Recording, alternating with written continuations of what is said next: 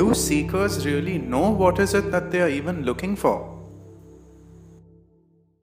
You know, I want to share something which is not directly related. It's about peace of mind, which Ramesh would keep talking about. What does a human being want most, whether he knows it or not, is peace of mind. So about 2 years ago, there was a group in Pune and they wanted to meet me. They had read my book, the second book, The Buddha's Sword. And Ramesh had very clearly told me that if somebody approaches you, then you must respond. But let them be familiar with the teaching, which makes sense because there's a context to speak in otherwise. So I went and there was a group of about 20-25 people.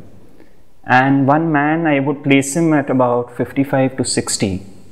His question was, he said, I have done everything in the last 20 years. I've done Reiki, pranic healing, past life, art of living, this, that. So how do I know whether I have found my path? That was his question, because I've done so much.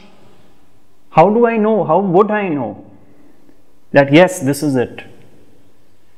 So I told him, look, firstly, the fact that you're still going on, finding things, trying things out, means you haven't found it. But secondly, do you know what you're looking for? Because how will you find something unless you know what you're looking for? So he was a bit taken aback, you know, and immediately what came to mind is Ramesh's approach. You know, what you are looking for, whether you know it or not, deep down, is peace of mind. So I said the same thing to him. And he was stunned. You know, he said, you know, now I will review all my journey on this path and see where I've got this, whether I have got it, and if not, maybe I have to continue till I get it. But thank you for at least giving me this clarity, because I didn't truly ask this question to myself. You know, so let's say if you're looking to be a healer, a Reiki healer, let's say, you know what you're looking for. You will get trained in those arts or those aspects. But the fact that you're moving from one to another, to a third, to a fourth, to a fifth, means there is a subconscious search going on, you know. So peace of mind is what Ramesh would emphasize on. Now interestingly, this is another story which Mularpatan told me about Maharaj. So there was a fakir in South Bombay in Kulaba whose name was Tikku Baba. He was a fakir of the highest order. And his disciple would go to Maharaj's satsangs. He loved Maharaj too, and he would go and report back to Tikku Baba that Maharaj said this, today this happened, that happened. So Tikku Baba would hear out his disciple. Now it happened that he was an old man. Tikku Baba became old and was going to soon die. So he told his disciple, you go to Nisargadatta Maharaj and you tell him that my time is now coming to an end. So come and visit me. I'd like to transfer all my powers to you. So the disciple was thrilled. You know, I mean, two people he respects and this is going to happen.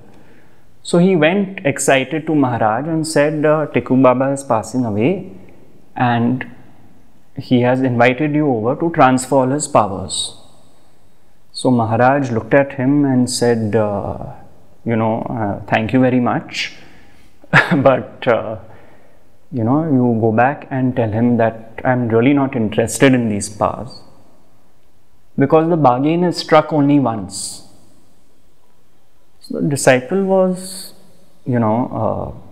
taken aback. He didn't know what it meant, but anyway, he was disappointed.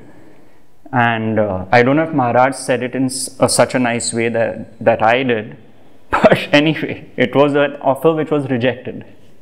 So the disciple went back to Tikku Baba and said, boss, unfortunately he has said he doesn't want your powers. And he said the bargain is struck only once. So the minute Tikku Baba heard that Maharaj's statement was the bargain is struck only once, he said, this man has reached his destination. So the disciple went back to Maharaj and said that fine, it didn't work out. But what did you mean by the bargain is struck only once? So Maharaj said very clearly, he said, I got what I wanted for my Guru. That's it. The bargain is struck only once. So why I mentioned this was that same incident in Pune, Maharaj had reached his destination with Siddha Rameshwar Maharaj. So similarly, we know what we have got, then we don't need to go on. It's not even a need to go on. You wouldn't go on finding new techniques, new teachers, new sages. The sheer fact that you're continuing to do that means you have not found what you are looking for.